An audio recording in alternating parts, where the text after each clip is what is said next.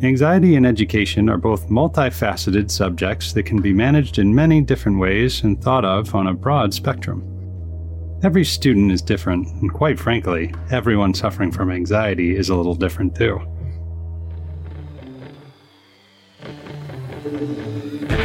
Welcome to Graduating Anxiety, the podcast that gives you an inside look into the academic challenges that students struggling with anxiety face. I'm your host, Alex Merrill.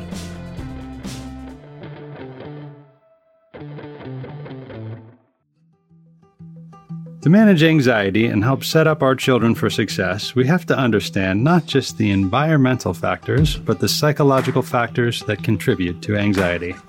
Today, we're speaking with Dr. Ariel Kornblum. She's a New York State licensed psychologist and licensed behavioral analyst who not only treats children suffering from anxiety and depression, but also provides parent management training, school teacher consultations, and executive function coaching. We have Ariel on today's show to discuss treatment methods for anxiety, but also to dig down into the roots of what causes anxiety in our children.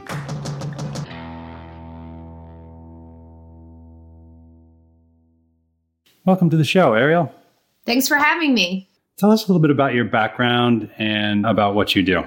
I am a licensed clinical psychologist and a licensed behavior analyst in New York City. I'm the director of ABA services at Manhattan Psychology Group, where I also see individual families for evidence-based psychotherapy, CBT, executive function training, and parent management training.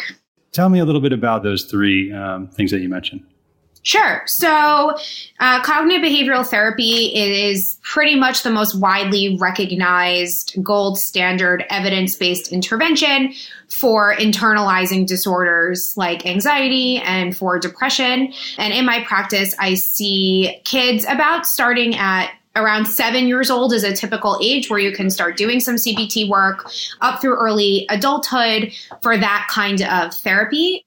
I also see a large number of patients for executive function training, which the style that I do it in is sort of a mix of skill building, utilizing some of the CBT methodology as well, because I find that many individuals who struggle with executive function skills, they also have comorbid diagnoses or other barriers in the way. And I find it to be a very psychologically and behaviorally driven therapy.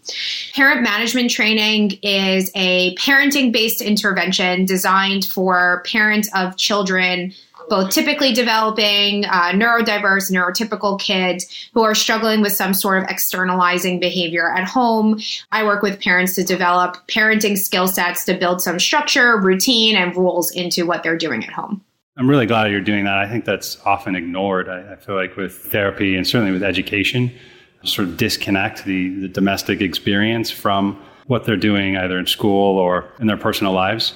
So maybe you could just define, what does anxiety look like in the students that you see, and how does it impact their learning? It's a big question with a very multifaceted answer, because anxiety often looks different at every stage of life and different amongst all different age groups. And parents, like any of us, would often conceptualize anxiety as feeling super nervous. We've all felt anxious at one point or another. But in kids, anxiety often looks like externalizing behavior. So I often see a lot of kids in my practice who come through with diagnoses of ODD or intermittent explosive disorder. And when you get to what's really going on there, it's really anxiety driven. So for the younger set, I would say anxiety looks a whole lot more like behavior that might be construed as externalizing or ADHD symptoms even. For about middle school, high school age into college, anxiety can look fairly isolating. There are many kids who teeter right around the edge of high anxiety and perfectionism, real type A personalities who are functional to a certain degree, and then they have these big episodes when they're not. The anxiety just goes right over the edge and bubbles over, and parents will come and say, nothing ever happened before, and the anxiety has really always been there. Maybe it was coped with in a particular way. So Anxiety can look fairly isolating. It also has a high comorbidity with depression at the older ages. So it can look a lot like social withdrawal and big behavioral changes like that. In your sort of impression, what do you think sort of causes anxiety? And following up on that too, is it caused by sort of more psychological factors, environmental factors? I believe that knowledge is certainly power, particularly when you are struggling with some sort of psychological distress. And to that end, I talk a lot with my patients about the biological basis of anxiety, and what that means. So obviously, there is a biological basis for anxiety. It exists for a reason. If humans never felt anxiety, they wouldn't look 2 ways before crossing the street. You wouldn't do things that put you in danger. There is a very, very clear natural reason for humans to exhibit anxiety. So there is a biological component to it. But there is also a whole lot of environmental components to it. And many people just run anxious. You'll find in families, there's often a common thread of anxiety that's multi-generational. So there are a whole ton of environmental things as well. Anxiety is there for a reason, but people who struggle with clinical levels of anxiety, their functioning, their day-to-day functioning has started to become greatly impacted by the anxiety they're feeling. And that's when we start to talk about, well, what's causing that and what in the environment might be attributing to that anxiety. But overall, if you polled the general population, everyone exhibits a certain degree of anxiety on a specific day. You wouldn't find anyone who had zero anxiety, just wouldn't be human. So what do you think is most accurate understanding of sort of an anxious learner? Are most of them suffering from behavioral disorders that require treatment? Or is it more common that they're just going through some changes and need some support?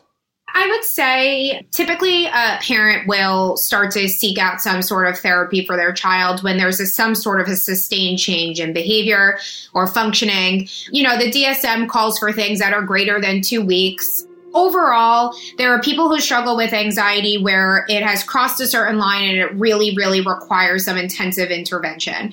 Then for those people, oftentimes in their life, it will wax and wane and something might come up that will have the anxiety will boil over again. And then those people can have, a few sessions or a booster session or something like that. I mean, there's a big spectrum to it. There are people who suffer with anxiety so badly they can't get out of their bed, right? And that clearly warrants a different intervention than a 11th grader who's taking 6 AP classes and the SATs who's struggling with anxiety, right? So they're different. Do you feel like anxiety is underdiagnosed? There's like a lot more, kids with anxiety that are out there that are undiagnosed. If so, to what degree do you think that's true? I think that for the school age sect, particularly kids first grade through 5th grade, and manifesting most significantly towards the end of 2nd and 3rd grade, where there are big shifts in academic demand level, there is a lot of misdiagnosis.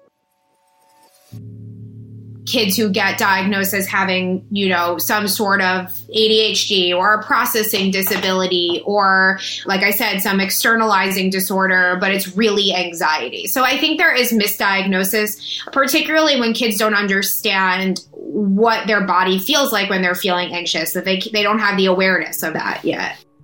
Do you feel like there's a taboo about it? I don't think that there's a lot of taboo related to anxiety, particularly now. One of the great things about being alive in 2020, of which there are not so many right now, is that mental health has lost a whole lot of its negative stigma, right? It's really in the forefront. People are really talking about their anxiety and their mental health and taking care of themselves, particularly for older kids, like high school age kids, college age kids who can access that sort of material on social media. I think that there's a power in that.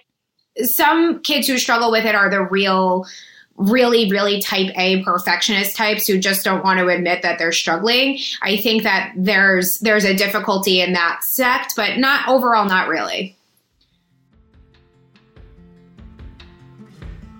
So a couple of things that I thought were interesting that Ariel brought up in that first segment. Number one, that there's a biological element to anxiety. I think that's often sort of forgotten, by parents, caregivers. teachers, in a way, we sort of blame ourselves too much, I think, for, where the sort of child's mental state is. I think it's worth it to pause and note that, some of it is unavoidable. And I think it's important not to beat ourselves up too much. Generally speaking, what are some of the challenges with learning anxiety that students face today? And what are some of the ways that you treat them? I find that the demands placed on the younger school age sect are just too high. It's not reasonable for kids to read in kindergarten. That is something that is new as of the last 4 or 5 years. And I think that when we start with foundations like that, kids who maybe don't learn at that pace can start to exhibit anxiety earlier and earlier on. I have a toddler myself, and I think that there's a lot about play-based philosophies and things like that, but then our kids hit kindergarten and there's nothing that changes about those academic benchmarks, right? It can really start early. And when you can't do what the kids in your class can do or what the teacher's asking you to do, the anxiety can really start to settle in. So now we get to 3rd grade. Now there's state tests. And state testing it can be really anxiety provoking for certain kids. So I think we have this whole sect of kids who are not deficient in any way, but maybe they don't learn in the way that they're being taught, right? So that can be really anxiety provoking. I think for older kids, getting into college is so much harder every single year. They understand that every move they make is going to be important to their futures. And that can also lead to a whole lot of anxiety. So I think at the different ages, the way that we're educating and what we are talking about, right? Because whether there are colleges out there who are not going to be accepting SATs or things like that, it's still kind of the norm. And, it's either fall in line or don't. And if this is the path to success, then you have to get there. And that can be a really tough hurdle for a lot of kids. And I'll say about the SAT and not having it, what's interesting about that is I think that that's just is such an example of how we have basically programmed a generation to operate solely on numbers. I talked a little bit about executive function skills before, but like executive function skills and soft skills, like interpersonal skills, we don't focus on those skills at all per traditional academia.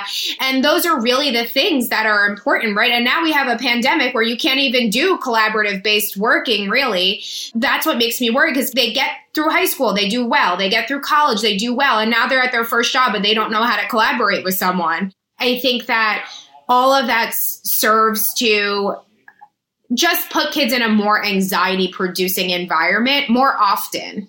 Your approach to treatment from a collaborative perspective, and you work closely with parents, caregivers, and school teams. It's been noted that you provide parent coaching. You told us a little bit about that earlier, actually.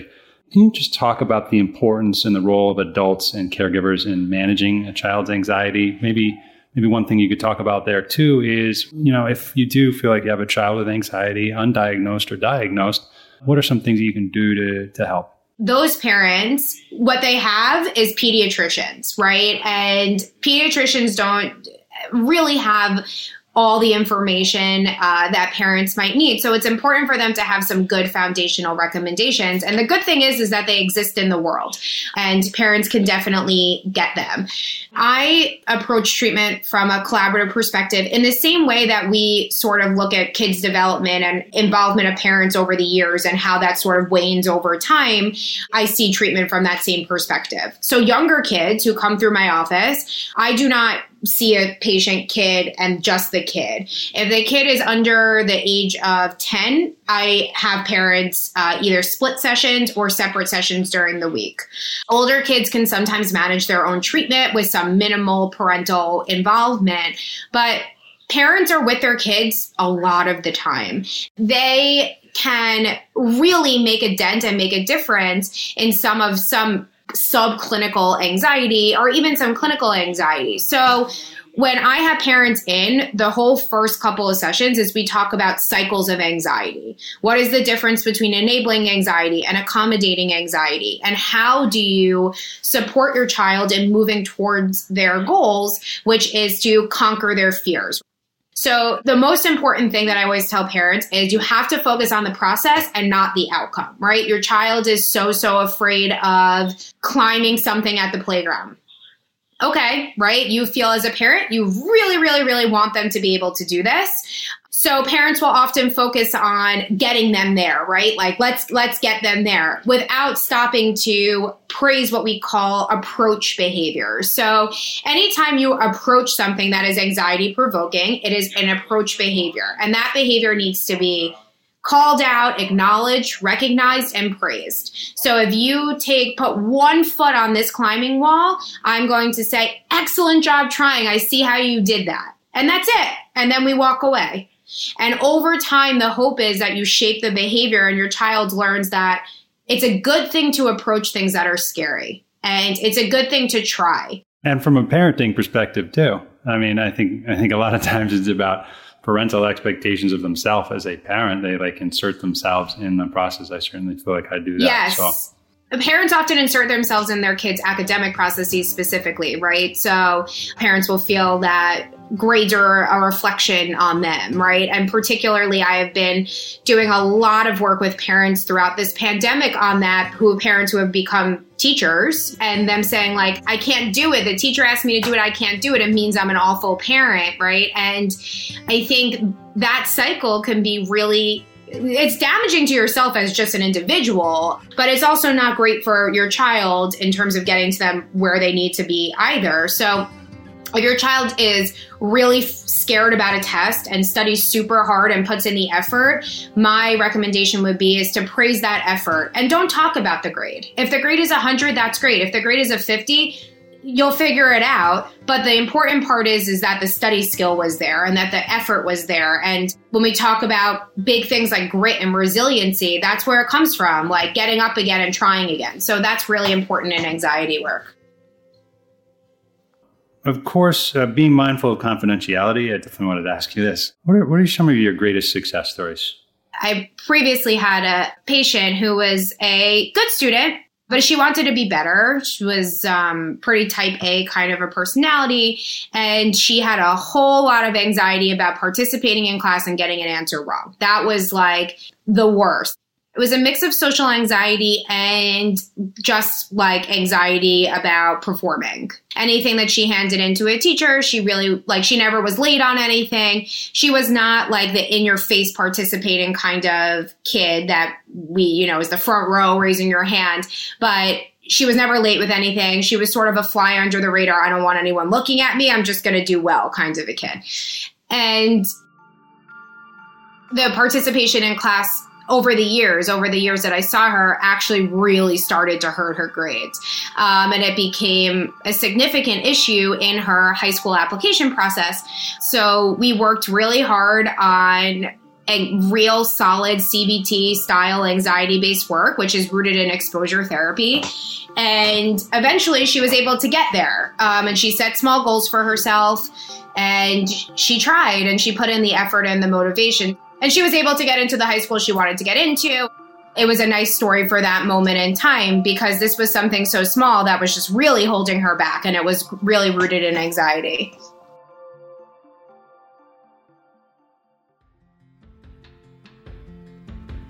I think it's a tendency of parents to get sort of too personally involved in the psychological state of their children, especially in the pandemic environment when you're confronted with it every day. And it's all from a good place. It's from that motivation of I want to do best for my child. I don't want them to suffer. I don't want them to worry. Again, I think there's sort of some backfiring effects to that. Certainly, when I try to recommend books for my daughter, who's a voracious reader. I mean, she reads libraries and libraries full of books. But if I try to recommend books to her, she immediately shuts down. It's absolutely not. That feels innocent. It feels well, I'm just recommending a book. But I mean, I think to her, she's very sensitive to what I'm feeling and my expectations for her.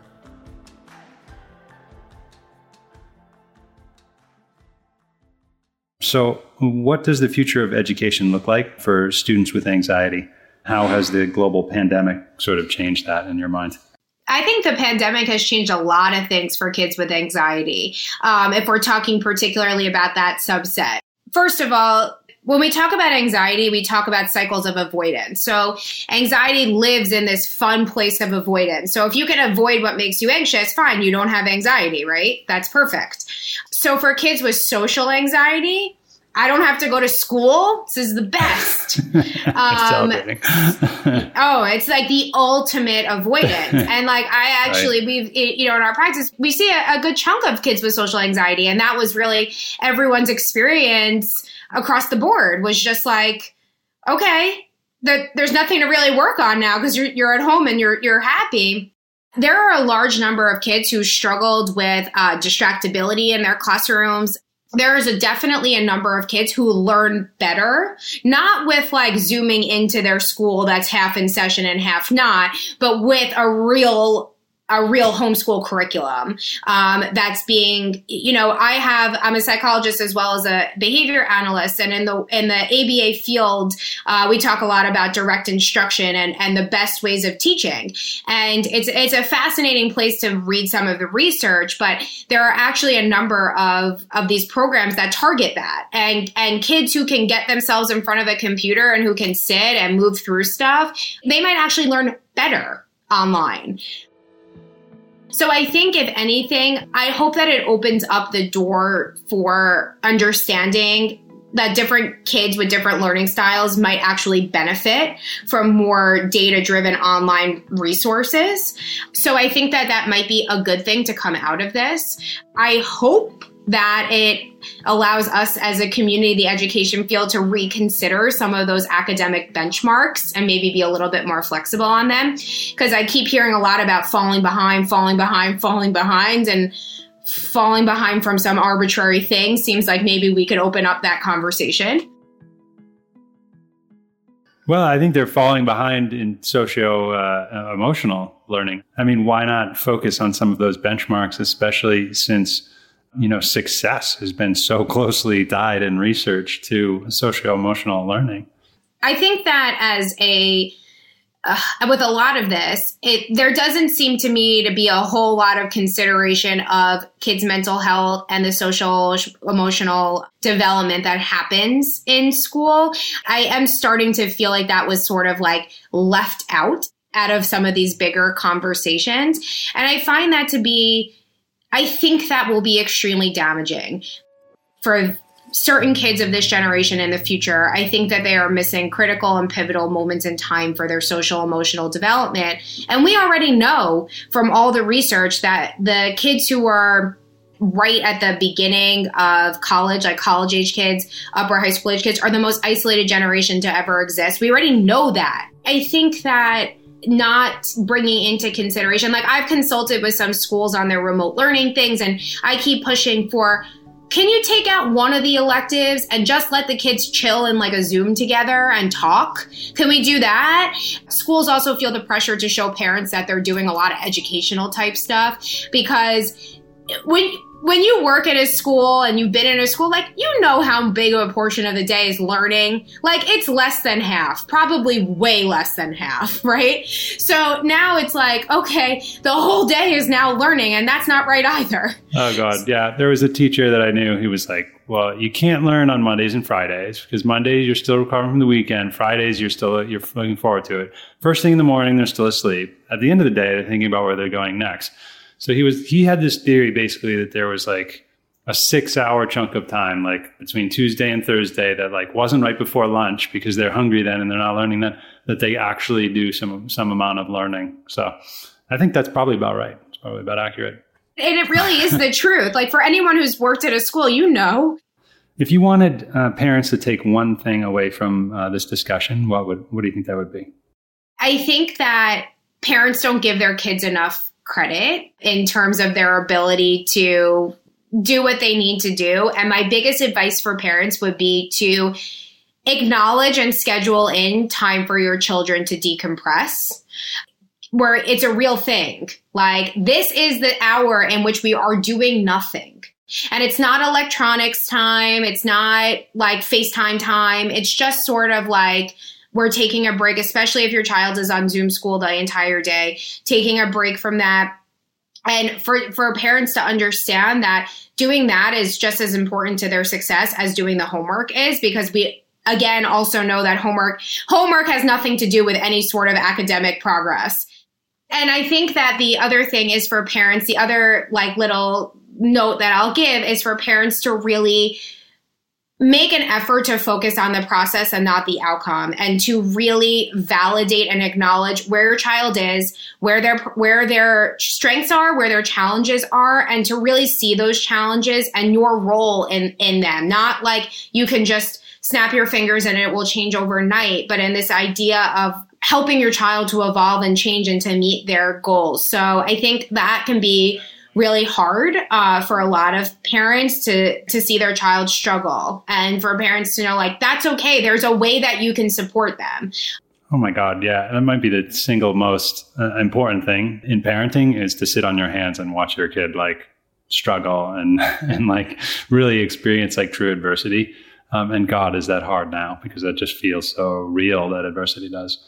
I just want to say thank you so much to you, Ariel, for being here. That was actually really, really interesting. I really enjoyed listening to what you had to say about the kids and the issues that are facing them today in particular.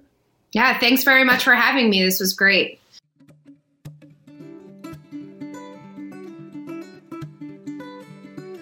So based on my interview with Ariel, here are a couple of key points that stuck out to me. She was pretty emphatic about, at least for younger school kids, the expectations being dissonant with what a kid is capable of, especially academically. She mentioned the case of kindergartners being expected to read. You know, that strikes me as something that's sort of fixable in our education system, particularly in developing a more acute awareness of the effect of social emotional skills, which have been proven over and over again in research to be intimately, linked to success. And I think that's kind of what all parents are after, to one degree or the other. You know, from a parental standpoint, certainly if you see that your child is being sort of confronted with expectations that are way beyond their sort of ability level, lower your expectations, for that child, lower your expectations for yourself. Maybe consider that it's not the child, that it's not you, that the system is actually more demanding than is reasonable. Secondly, Ariel was pretty emphatic about one of the ways to address this, really, which is to focus on the process and not the outcome, as she says, praising the kid on what their process is versus getting some sort of result, like learning to read, for example. These are stressful times. These are very difficult times, and yet the education has to go on. So that's why I think sort of concrete approaches, things that are very clear, it's like focus on just do this, I think is really important, because we just don't have the time for the complexity of thought. Lastly, I think, the point that she brought up about school not being about learning is pretty critical. It's certainly high on my mind. And I think, the Zoom education that everyone's experienced has been a big reminder to kids and to parents of, all of the things that you actually get at a school that are not actual academics, which again, she mentioned the ones with anxiety are sort of celebrating, particularly with social anxiety, because they don't have to address that. But to think that that's not going to come up again for them at all, I think is a little premature. Again, I think it's really incumbent on educators and on parents to teach those skills and to make those a priority.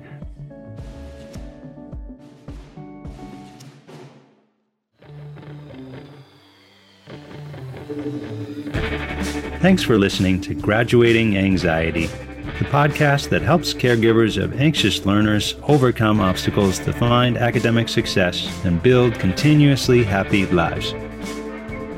If you liked this episode, be sure to give us a 5-star rating and review on Apple Podcasts. I'm your host, Alex Merrill. See you next time.